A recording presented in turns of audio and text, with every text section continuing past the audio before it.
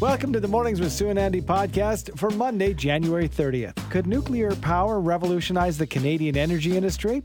We discuss the potential and hear about how nuclear could be very helpful to Alberta's oil and gas sectors with John Gorman, President and CEO of the Canadian Nuclear Association. How much do you know about vertical farming? We learn lots about the practice and hear about a cutting-edge project being launched right here in Calgary from Barry Murchie, CEO and President of True Leaf Sustainable Agriculture. The winters in Calgary are dry and terrible for our skin. If you suffer every winter, not to worry, help is on the way. We catch up with Dr. Ted Jablonski for some tips to keep your skin healthy during the cold, dry weeks ahead. And finally, it's our weekly segment aimed at helping you achieve your goals and live your best life. On this edition of Motivational Monday, we meet Donna Ashworth, Scottish poet and New York Times best-selling author, who shares with us her advice for ensuring every day is a good day. The U.S. has approved the development of small modular nuclear reactors. What impact could nuclear energy make in Canada, and which projects are currently underway?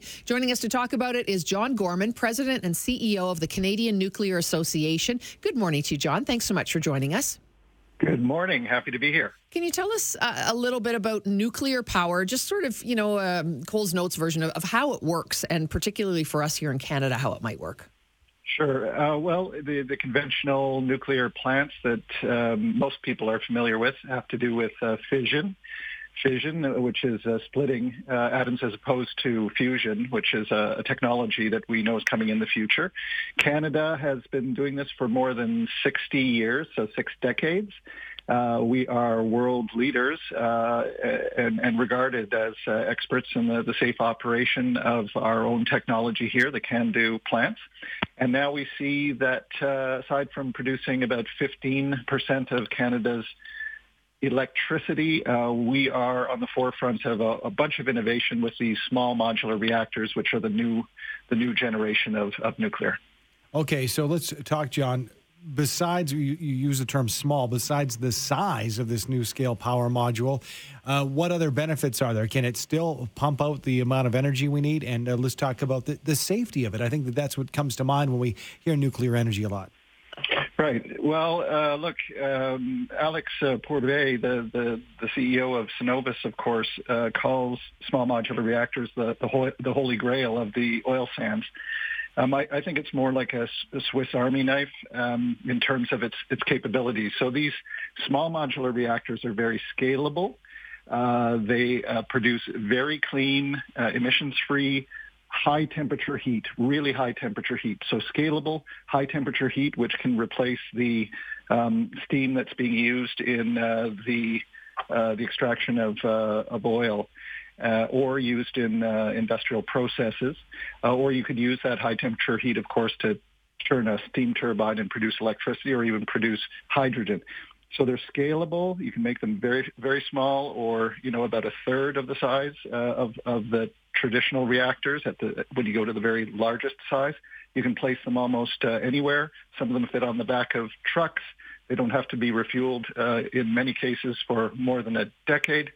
And they are very, very safe. Nuclear generally is very safe. I think might surprise your listeners that, nuclear is even safer than renewables, or at least wind power, and as safe as solar power.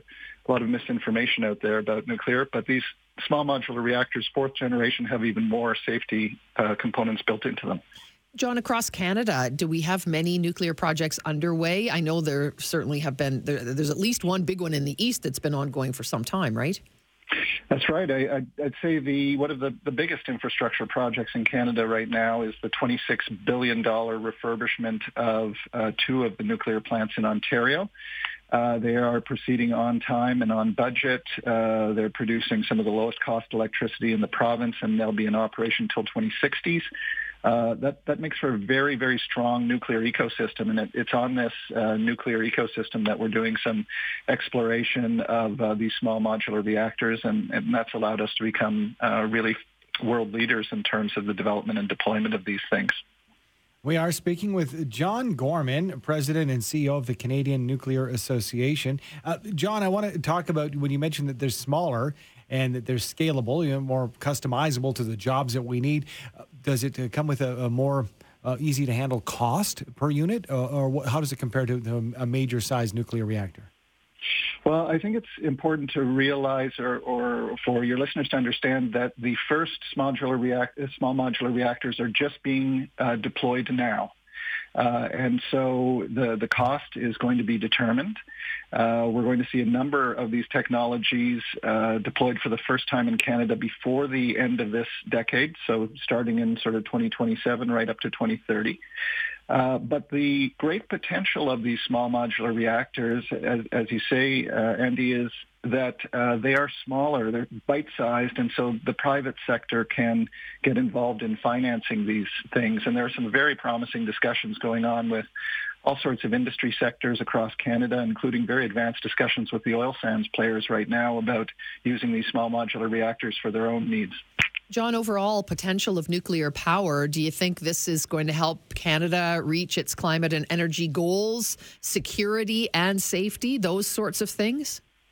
I really think they're going to be an essential part of the equation, and I'll tell you why. As Canadians, we're going to have to more than double the amount of electricity we generate as we lead into 2050, which is a big task, right? It's taken us 120 years to build our current generating fleet, but we got to clean up, decarbonize our existing fleet, and then we have to more than double the amount of electricity we produce. So big nuclear produces large amounts of clean energy. We see that in Ontario. 60% of our electricity comes from that. Small modular reactors will be great for right-sizing them to different grids. But the really important thing here, in my view, is, Canada's got a pretty clean electricity system already.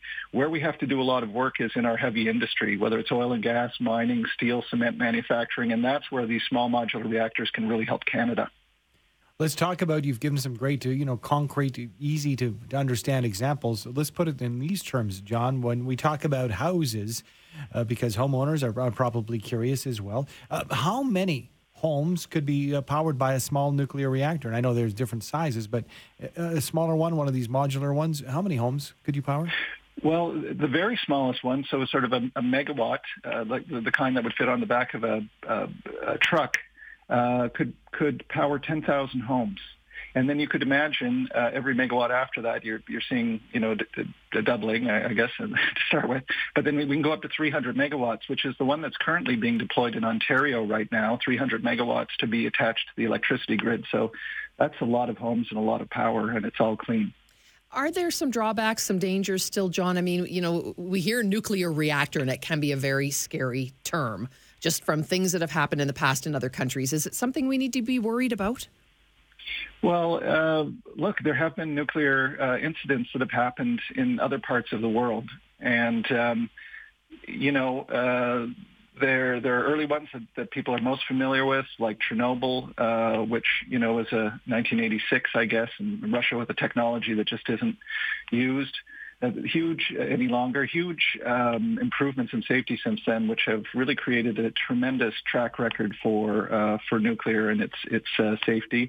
Our regulator here is the head of the International Safety Agency and Task Force, which is a testament to the great record that we have here in Canada. And so, nuclear really is very safe, and I encourage your listeners to go in and check those facts out. It's not just me that's saying that. Great conversation. Thanks for your insight, John. We appreciate it. Thank you. This is John Gorman, President and CEO of the Canadian Nuclear Association, online at cna.ca. TruLeaf Sustainable Agriculture is on the cutting edge of what they call a better way to farm. Joining us to talk about the potential of vertical farming systems is Barry Murchie, CEO and President of TruLeaf Sustainable Agriculture. Good morning to you, Barry. Good morning. Let's break this down. The term vertical farming, can you define it for us and how it differs from traditional farming methods? Yeah, well, it's largely the way it sounds, which is it's basically a plant factory. So instead of open field farming, where you're just doing it in the farm and exposed to everything that Mother Nature can throw at you, and also we differ from greenhouses where they grow things, but it's all on one level. So think of it as sort of using every cubic foot of space in any given facility. So think of it as a big warehouse, and we are growing baby greens and microgreens, and we do it without the aid of any natural light. So we have really sort of decoupled ourselves from Mother Nature's variations, whether that be sunlight, temperature, humidity, pests, insects, rodents, any of those things. And so we're growing those things, and it allows us to do it without any pesticides, any fungicides, any herbicides, to do it with approximately 5% of the water used in similar crops in open field farming. And we reduce the cycle time of growing down to about a third of what it would be in an open field format. Wow. Okay. So, I mean, sounds like a ton of benefits, obviously, to do this type of farming. So in terms of yield, what you can produce, how would that compare, would you say? First of all, in Canada, leafy greens, we're dependent on the U.S. for somewhere between 80 and 90% of our consumption.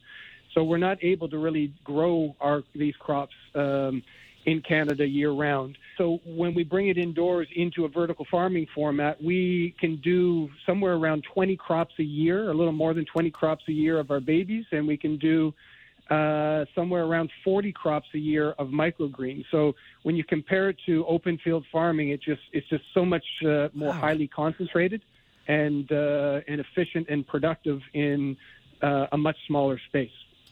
Barry, you mentioned your focus, baby greens and leafy greens, but what other products can be grown in this method? Are there some limitations? You can grow a very wide range of things. There's a lot of work being done on alternative crops. Think of it as berries or things along those lines.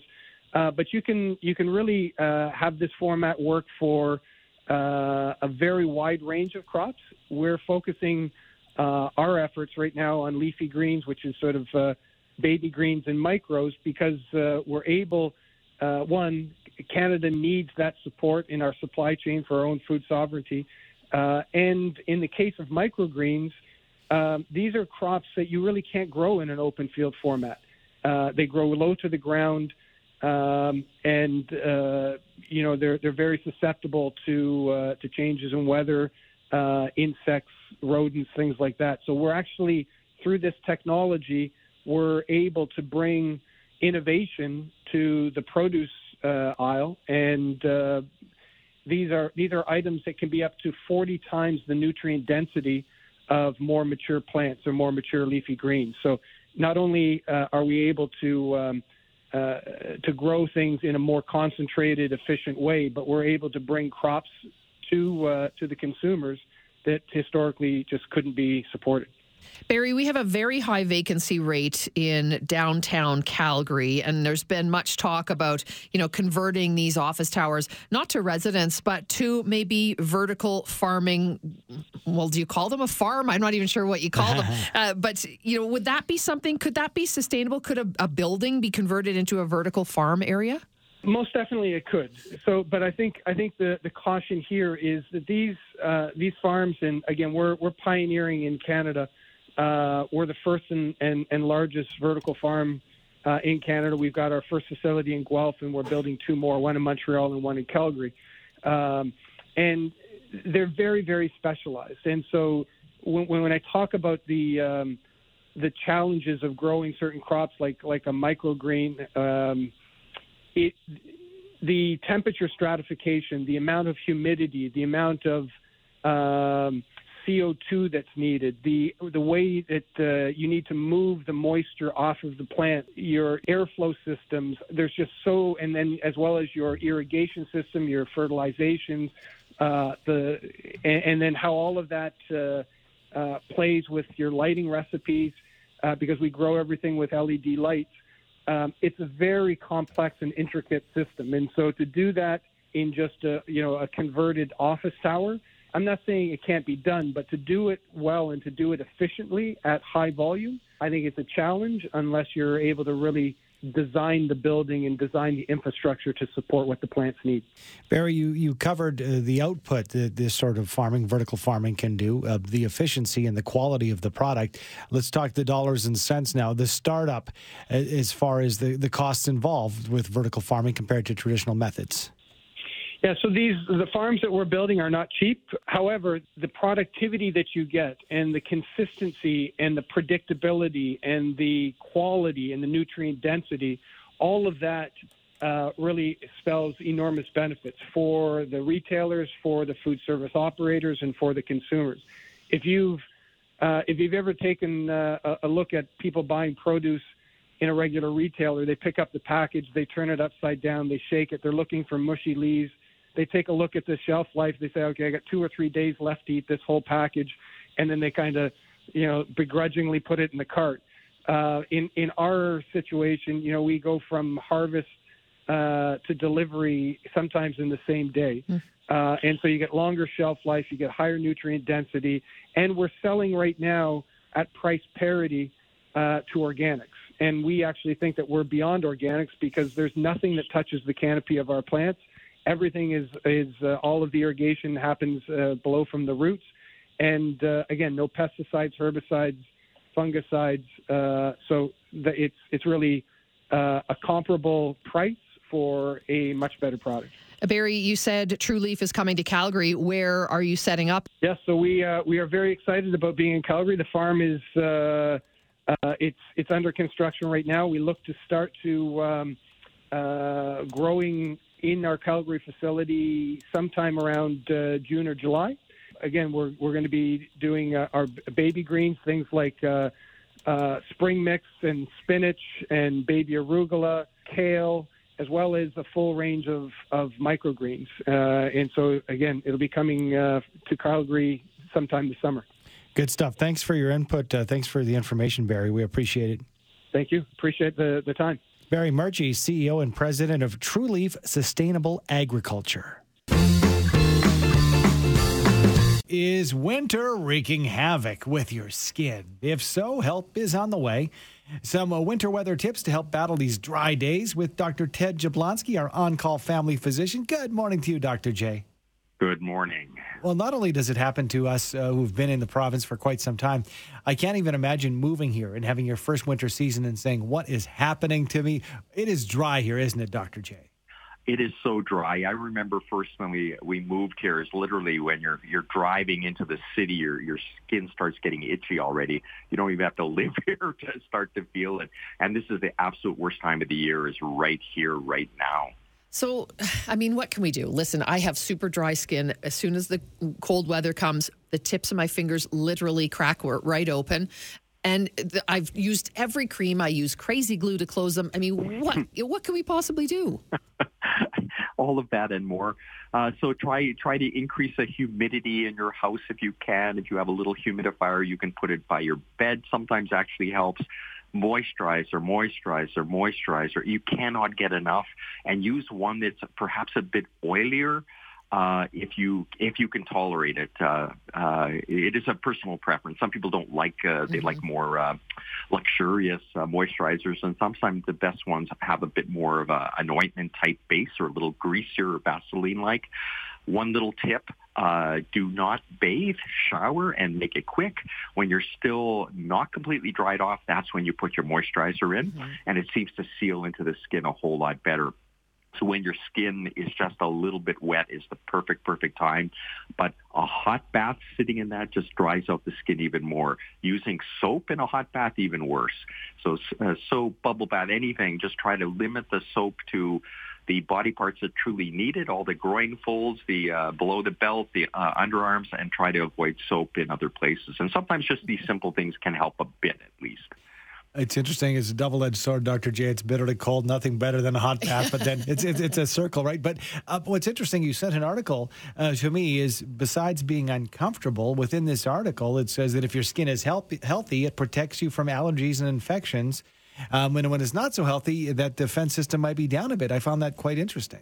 No, and we do see people who actually, where their eczema leads to fissures of skin and breaks, get a little bit of infection in that, then all of a sudden now you have impetigo, now you have folliculitis, now you have these other skin conditions that are a whole lot larger than just eczema. So kids who suffer from eczema, the dreaded triad of asthma, eczema, and allergies, these kids really, really suffer a fair bit. So we have to take a very, very aggressive stance, and sometimes that's a lot of prescription meds on top for their skin. But we take this quite seriously because this is not just dry skin and it's awkward or annoying. It actually can lead to some true health problems for them. Are there some good lotions and creams that you get sort of over the counter, but that are a little better than, your fancy schmancy things? Something I would say, and I have no shares in any of the companies, it's all about how much you use more than the product you use. So there are things for kids where they're really, really expensive, and I tell families, use the adult stuff. There is no kid sort of friendly stuff. It's all the same. It's just how they package it. Just pick one that you like and use a lot of it, as opposed to picking sort of a real expensive one and using only a little bit. That's a bad strategy. Any advice, though, would go a long way, because I know that if you're suffering from the dry skin, all you want is that answer. Thank you so much for your time, and keep warm. I know we're trending toward warmer temperatures, but keep warm this morning, Dr. J. You betcha. It's Dr. Ted Jablonski, our on-call family physician. Scotland's blue mountains wild, where hoary cliffs are piled, towering in grandeur are dearer to me. Now, it is Motivational Monday, and described as comfort for the soul, I follow and I'm constantly inspired by poet and New York Times bestselling author Donna Ashworth. We invited Donna to join us on this Motivational Monday to share some of her words of encouragement with all of us. So we got you. Good morning, Donna. Thanks so much for joining us. Good morning, and thank you so much for having me. Well, appreciate you joining us. It's a pleasure to chat with you after following you on social media. Thanks for being on Mornings with Sue and Andy on QR Calgary, across the pond, of course. But can I ask you, where the words that you write, the poetry, the writings, where does that come from? Do you get downloads, or how do you be inspired to be able to write things like that? I think I do get the downloads, as some people would describe it. I sort of wake up every morning and it's just there, and I just extract. I always seem to write first thing in the morning, and it's basically come from years and years of having to retrain my brain from being quite worst case scenario, and trying to retrain it to look for the positives, to stay calm and to find balance. So because I've done that for so long, I think these are just the sort of tools that fly around my head all the time, and I pluck them out and put them down on paper.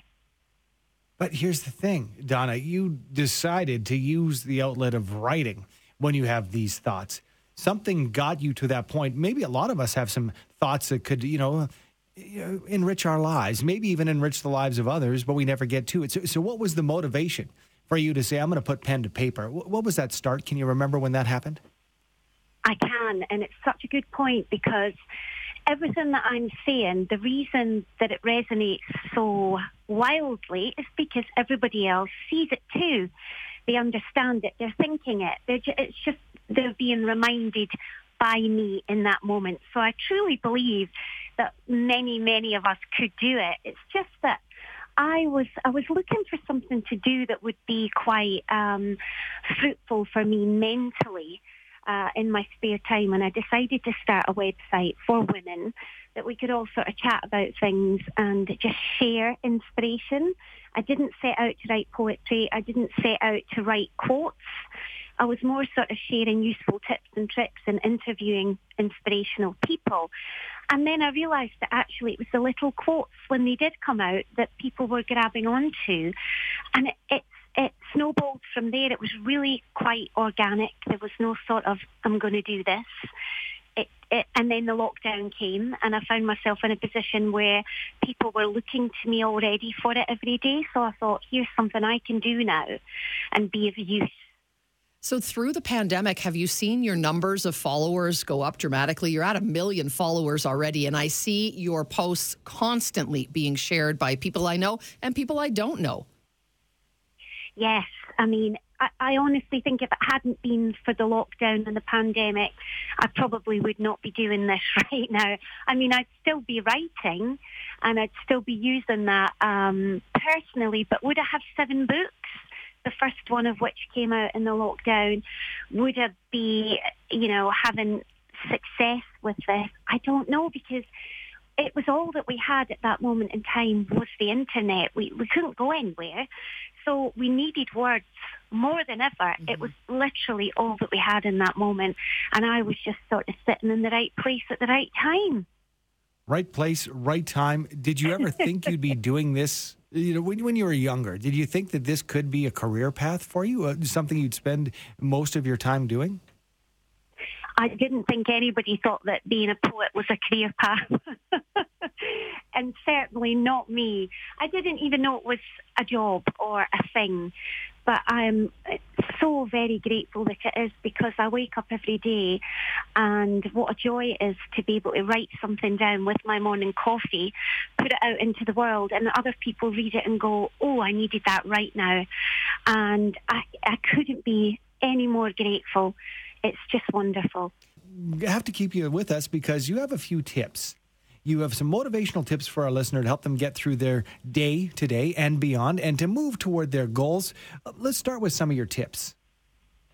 I mean, it's different for everyone, obviously, but I always try and look at a day. It's a little piece of everything in one 24-hour period. So it's not going to be a bad day or a Monday or a good day or a Friday. Every day has everything in it. And I think that once you accept that you will be happy, sad, panicked, peaceful, all in one day, there comes acceptance with that, and it makes it a lot easier. But for me, I always think about what is the reason for what I've got coming up today. Why do I have to do these things that might be causing me stress or worry? So once I think about the reason, then I think about what is the reward? Is it how I'm going to feel at the end of it? Is it that somebody else is going to feel better? Or what is it that's the good thing that's coming out of that? And that helps me find the motivation to tackle things that are possibly a little bit stressful. And then finally, this is the most important one, is to find humour. On days where I just cannot get past my own head, I will take to TikTok or Instagram Reels and watch silly little videos of things that make me laugh. And 100 times out of 100 times, it will reset me and just give me that little bit of extra positive energy to carry on. And that's what I love about your writings, Donna. Simple but profound. Do you think that's sort of why people gravitate towards the words that you write? Because we can all understand and they speak to all of us? I think so. And I'm really, I'm so flattered if anybody says that my passages are simple, because I'm not trying to be clever. I'm not trying to be a wonderful poet. All I'm trying to do is to connect with the people who are reading what I've written down. And that connection has to happen really quickly in this modern day world. So it has to be effective and simple. And it has to go into your mind and do something for you. And that's only going to happen if it's, if I'm talking to you exactly the way I would talk to myself, and that's how you hear it. So, yeah, I think so. I don't want to put you on the spot, Donna, but I'm wondering, we've got about a minute left here. Do you have about a minute's worth of poetry you can read for us, a little snippet of something? Oh, well, I shall read to you the passage that I put out today, which is quite similar to what I just said to you, and it's called Today. No, today probably won't be a great day, but it absolutely won't be a bad day either. Today will simply be a day, 24 hours of a little bit of everything. Some moments will be hard, some will be joyous, some will be peaceful, and some will be draining. And you will handle it all, because that's what you do. Don't put pressure on yourself to have any kind of a day, my friend. Life throws enough at you. Instead, just remind yourself that whatever happens, you are ready. And most importantly, you have your own back. It's just a day, another day of life in all its messy everythingness. Lucky us. Lucky us is right, and lucky us to have you on for Motivational Monday today. Thank you so much for your time this morning, Donna. Really appreciate chatting with you. Thank you so much for having me. Such a pleasure. Thank you. Take care. Donna Ashworth, Scottish poet, New York Times best-selling author. You can go to her website and simply follow her on Facebook, Donna Ashworth. She is fantastic and inspirational. Her website, again, donnaashworth.com.